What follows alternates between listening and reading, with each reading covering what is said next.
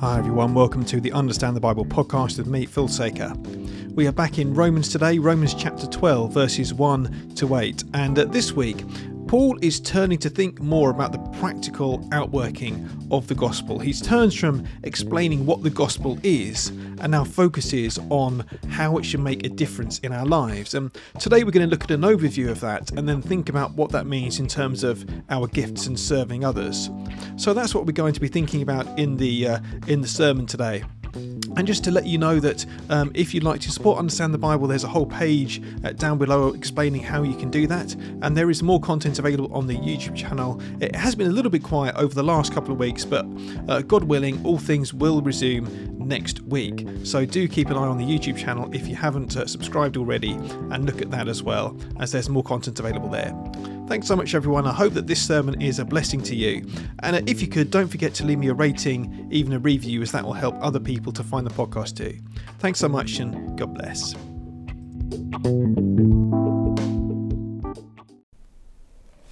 So the question that we're thinking about today is, how does the gospel make a difference in our lives? How does the gospel make a difference? When I was at college, I remember one of the things that I learnt about preaching was you've got to answer the question, so what? Now, at the end of the day, you might find it very interesting to look at, Ezekiel chapter whatever, and think about, all of the theology of it. But if it doesn't actually make a difference to people's lives, there's no point. That people in the congregation are going to be coming and thinking about their situation at work on a Monday, their situation with their family, and so on and so forth. People want to know, that's interesting, but what difference does that make to my life? How do I live now in the light of what I've heard? And that is what we are going to be thinking about today. We're going to be Paul, being a master preacher, he knew that, and he spends the last sort of three chapters, chapters 12 to 15, really answering that question of what difference does the gospel make. And that's what we're going to be starting to think about today. And what he does is he gives an overview in chapter 12 verses 1 and 2, and then he moves on to various different sort of to various kind of examples. And so we're going to be looking at the first example that he gives, but over the next few weeks we'll carry on looking at various other examples. So Paul starts out by saying, "Therefore I urge you, brothers and sisters, in view of God's mercy." So he says therefore, which connects it with everything that's happened previously. And you remember last week we were thinking about God's mercy and how God was to have mercy on Jew and Gentile, and he bound some over to disobedience so that he might have mercy. And what Paul was calling for there was humility, not looking down on anybody, but actually remembering God's grace. And really you could say that was like a summary of the whole book of Romans so far, the first 12 chapters of Romans. And that is actually what Paul is referring to here. He says, in view of God's mercy, in view of everything that we've been thinking about over the past few weeks, he says, therefore, offer your bodies as a living sacrifice, holy and pleasing to God.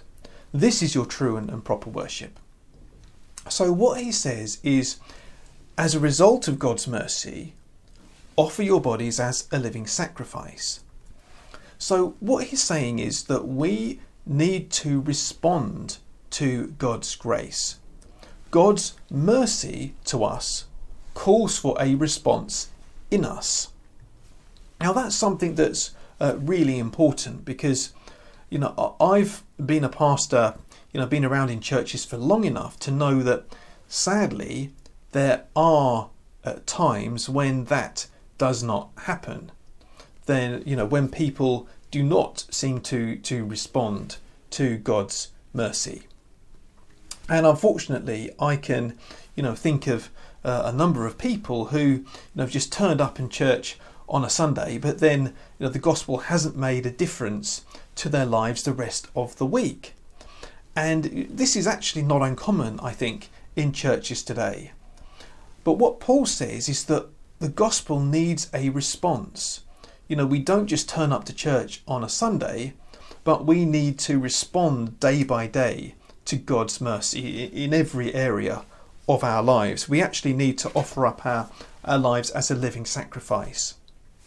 You think about the ingratitude that it shows if we think about God's mercy but don't respond to it.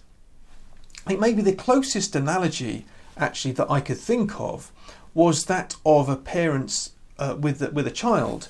Now you think about a young child, a newborn baby. A newborn baby is utterly dependent on its parents for everything. And then as it grows, it becomes less dependent. But that child is still very heavily dependent on its parents to provide until, he or she is old enough to fend for itself. And, parents have to give up a lot for their children. Parents have to sometimes give up careers. They have to give up money. It's expensive to raise children. It's a huge thing to raise children. And, parents do it or should do it out of love because they want to love their child and they want, the best for them. And you think about a child who, what that should do. The child should love its parents because, not just because of the sacrifice that they made, but they should respond to that love. And we know that when a child doesn't respond, actually that's a bad thing. We can recognise that. I always think one of the most moving songs by the Beatles is "She's Leaving Home," and that song always gets me, because it's the story of a young woman who just leaves home, and the parents, you see it from their perspective, and it said, we sacrificed most of our lives, and we gave her everything that money could buy, and she's just left home. She doesn't even tell them. She just leaves a note on the table and goes. I think about the ingratitude that shows for everything that they had done for her, and that's what it's like with God if we don't respond to God's mercy with love. If we don't respond to God's mercy, it actually shows that we're not grateful at all for it, and it shows really that we don't belong to Him if we don't respond to His mercy. So how we respond to God's mercy is really important, and that's what Paul is talking about. And there are two key points which I just wanted to mention before we move on about what he says, which is that we should offer our bodies, he says, as a living sacrifice. Now, this would have been something that was, in those days might have been a little bit, controversial, because in those days, in certain circles, and you can see this all the way through history, that people have been saying this kind of thing, that being spiritual meant, getting away from the body. Like the body is kind of sinful, and that to be godly and to be spiritual, you needed to get away from it. And Paul is not having any of it. He says, no, offer your body as a sacrifice. Your body belongs to God.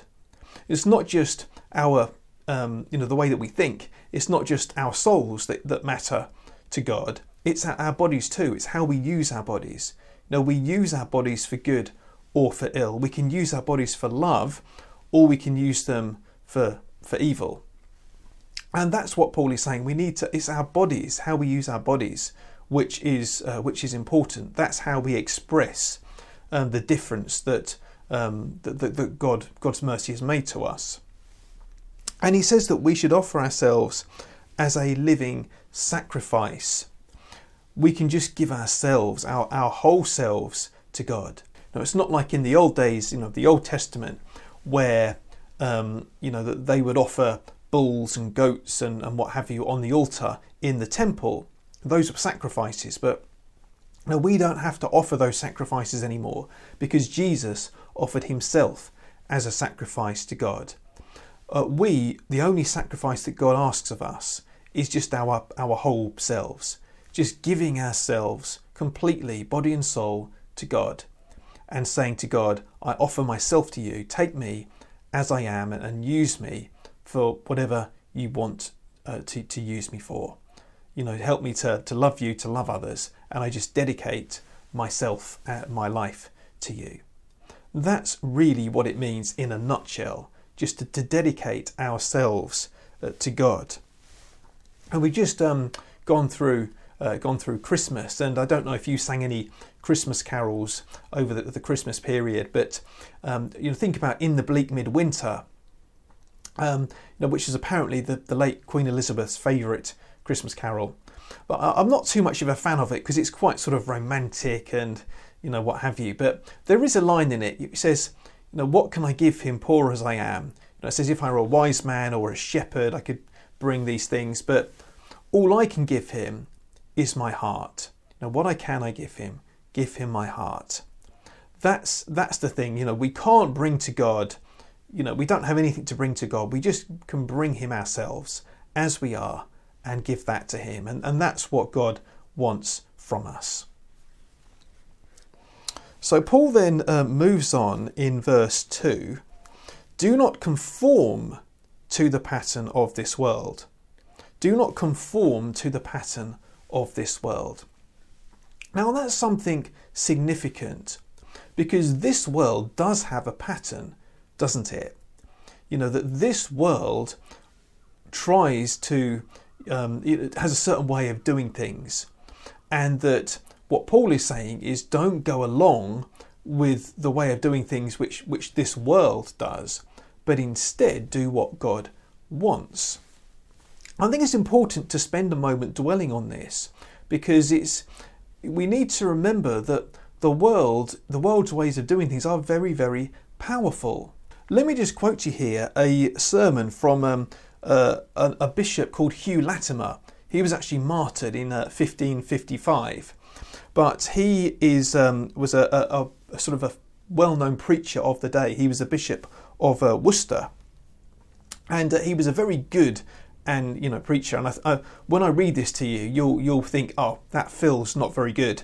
That's kind of what I get when I read this, because Hugh Latimer, he had the he was good with words, and was very kind of fiery. But I think this is good. This is what he had to say. And now I would ask a strange question: who is the most diligentest bishop and prelate in all England, that passeth all the rest in doing his office? I can tell, for I know him who it is. I know him well. But now I think I see you listening and hearkening that I should name him. There is one that passeth all the other, and is the most diligent prelate and preacher in all England. And will you know who it is? I will tell you. It is the devil. He is the most diligent preacher of all other. He is never out of his diocese. He is never from his cure. Ye shall never find him unoccupied. He is ever in his parish. He keepeth residence at all times. Ye shall never find him out of the way. Call for him when you will. He is ever at home. The diligentest preacher in all the realm. He is ever at his plough. No lording nor loitering can hinder him. He is ever applying his business. You shall never find him idle, I warrant you.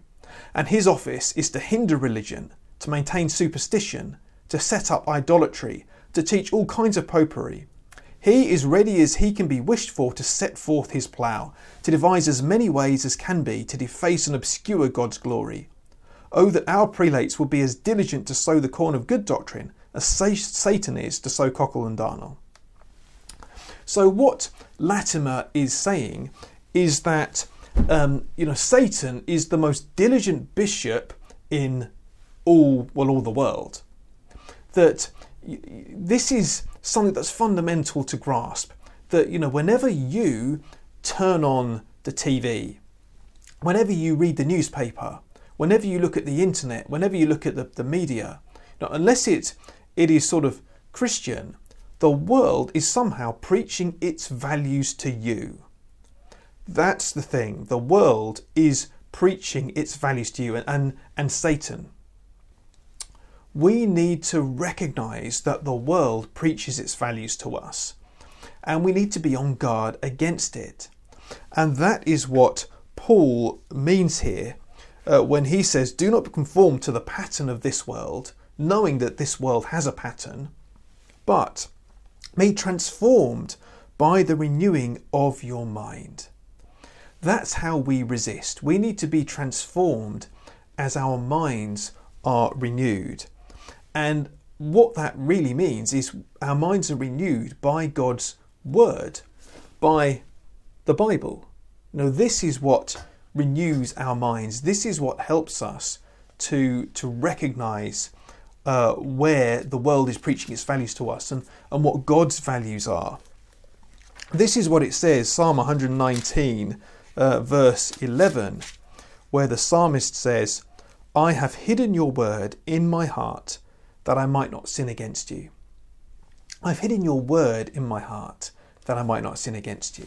That is how we recognise the world's values, when we know God's word well.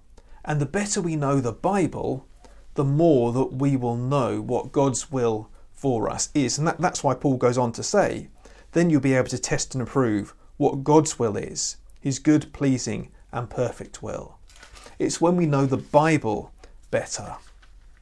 And people sometimes ask, well, how do I know God's will for my life? And, sometimes there are specific things that God wants us to do, and God can make that clear to us.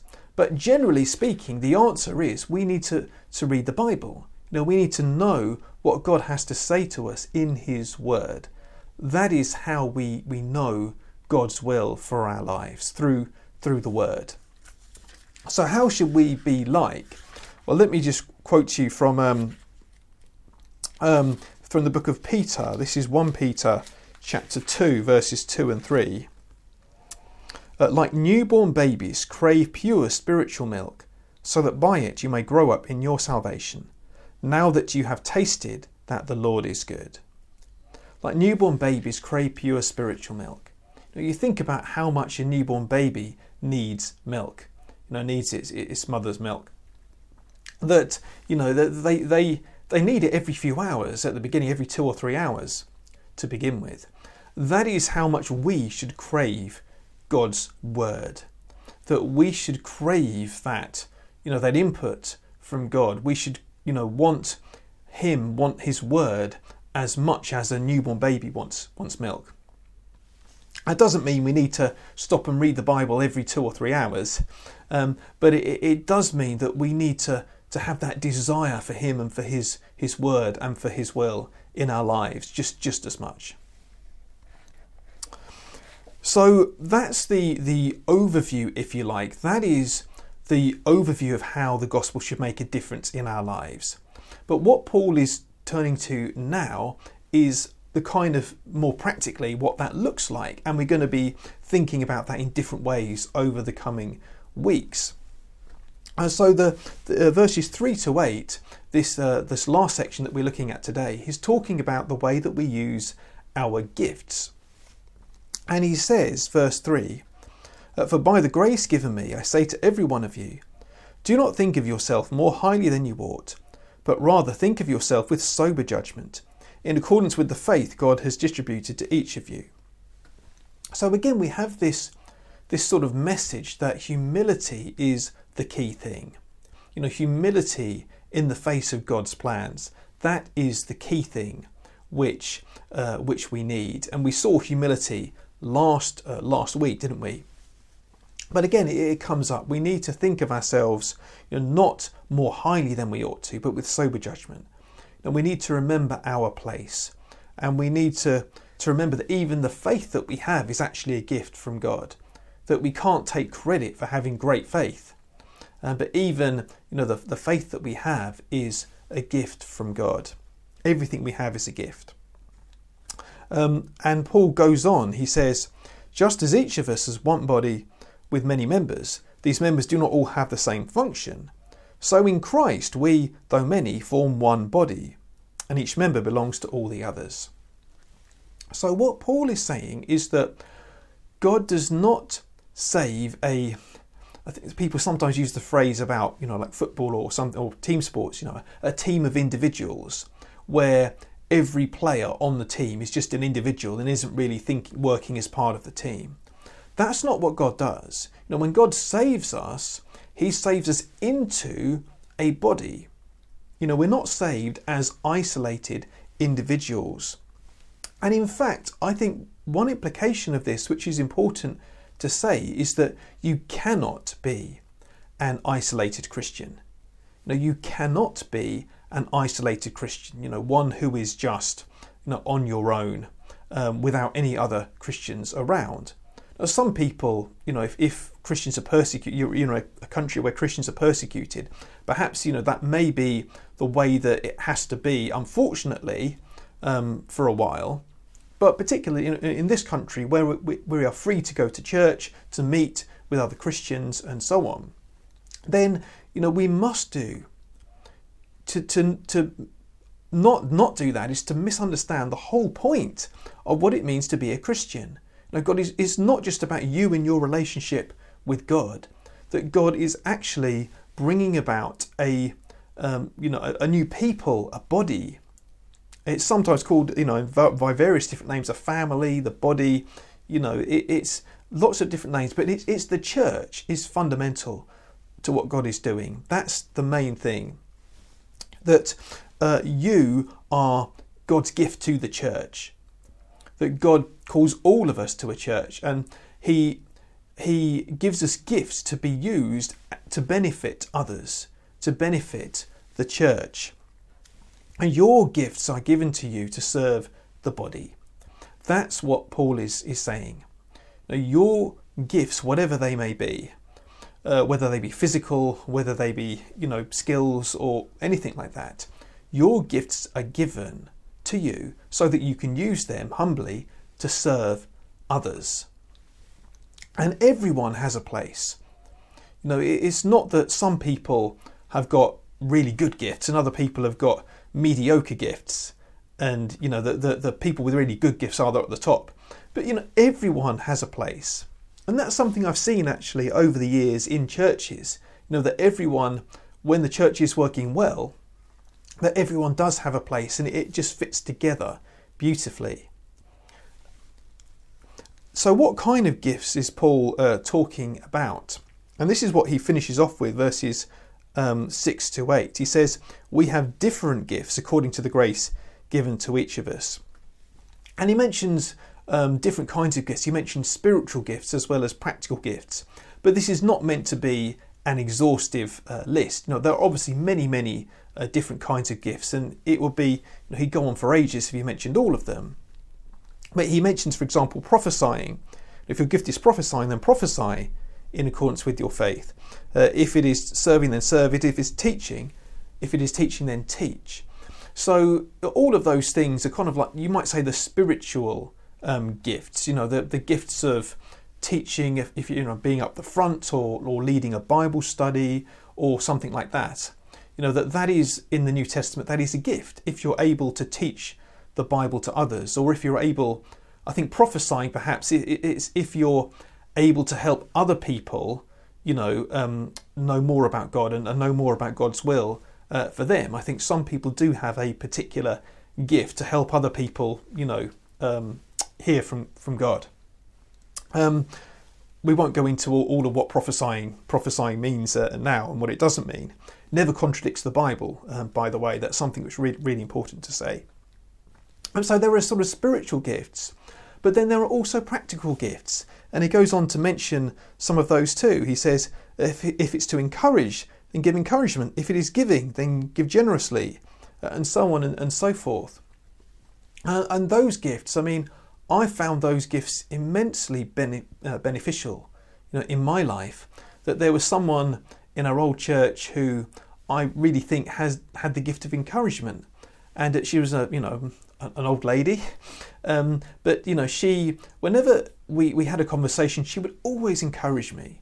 She would always tell me how much she appreciated me, how much she appreciated my ministry, and you know, every time I spoke to her, it was like, you know, God gave me a boost. Now that was the thing, you know, the spiritual gift of encouragement, don't overlook it. You know, it's from God, and it's a gift to be able to encourage others. And you know, giving, and again, I've been the beneficiary of people's generosity. I can think of several people actually who have been very hospitable and who've been very generous to me and to us as a family. And I think that is a particular gift as well. You know, if you're able to welcome people into your home, if you have a sort of particular ministry, and so on and so forth. So there are many, many different gifts. You know, there are spiritual, or inverted commas, spiritual gifts. There are practical gifts.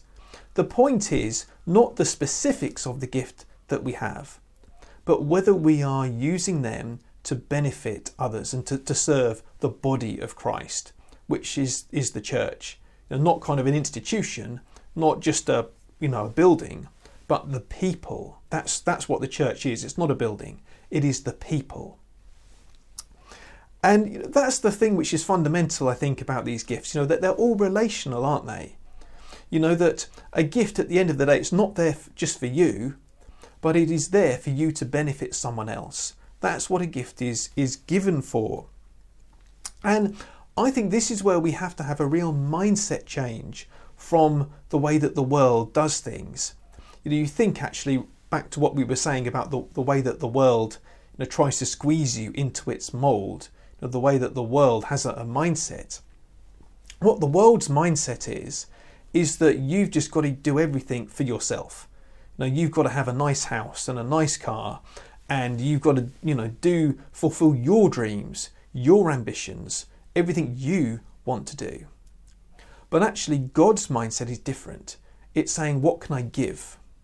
How can I live so that I will be a blessing to others? How can I live so that I will benefit other people?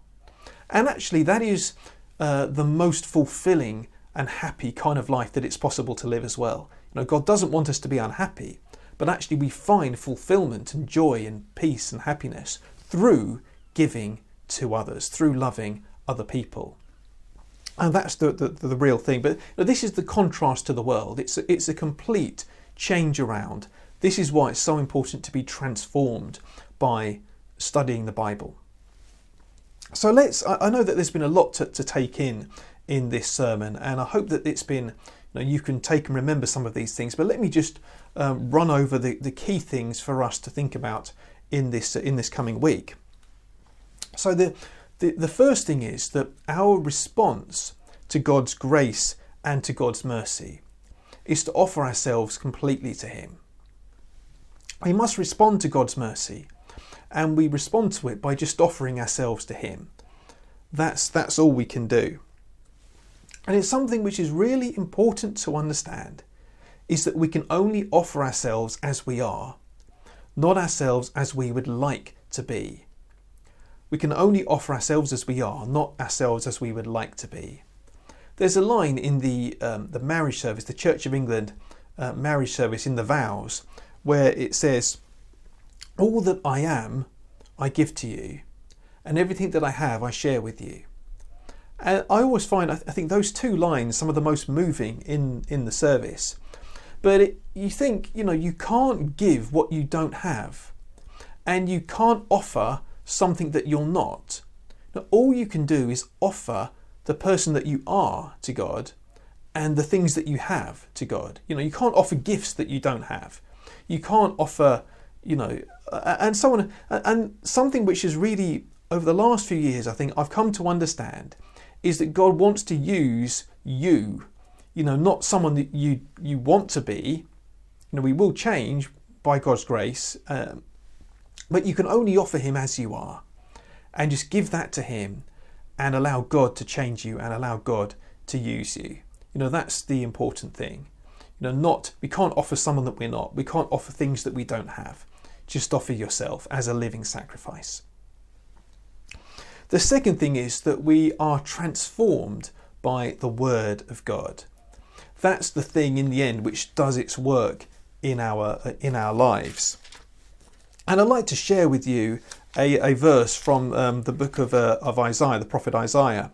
This is actually a verse, thinking about Bible College, this is a verse which the principal of the college shared with us as we left the college, or these two verses.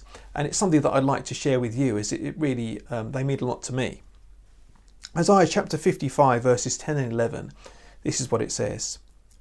As the rain and snow come down from heaven, and do not return to it without watering the earth and making it bud and flourish, so that it yields seed for the sower and bread for the eater. So is my word that goes out from my mouth. It will not return to me empty, but will accomplish what I desire and achieve the purpose for which I sent it. God's word does its work. Think about how the rain and snow come from heaven and they water the earth and the plants grow.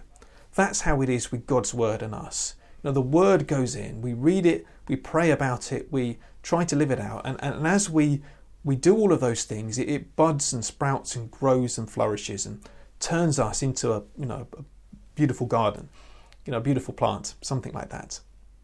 And that's the word of God doing its work in our lives. And the final thing to remember is just to remember that we need to be people who are eager to serve, that we need to pray for and be seeking that mindset change, when we're not just looking out for number one, looking out for us and for our own families and what have you, but that we're looking for how we can serve the body, how we can serve the church, how we can help in all sorts of different ways. And there are lots of ways of doing that. I'm not saying that there's only one way of doing it. Just pray and offer yourself to God. See what your interests are, see what opportunities come up, see where God leads you. And I'm sure God will lead you to the way that he wants you to be serving. He has done with me, he's done with many other people. God will lead us if we just offer ourselves to him. Let's take a moment to pray as we close. And so, Heavenly Father, we pray that you would help us to respond to your grace. We pray that you would help us to offer ourselves to you as a living sacrifice. And please help us to offer ourselves every day. Help us to be transformed as we read your word. Help us to not fit into the world's mould anymore, but help us to be transformed and see things from your perspective. See how you want us to live, your will for our lives. And we pray that you would help us to be transformed in how we use our gifts, the things that you've given us to serve other people. Please give us, lead us and direct us and help us to know how you want us to do all of those things. And we ask this all in Jesus' name. Amen.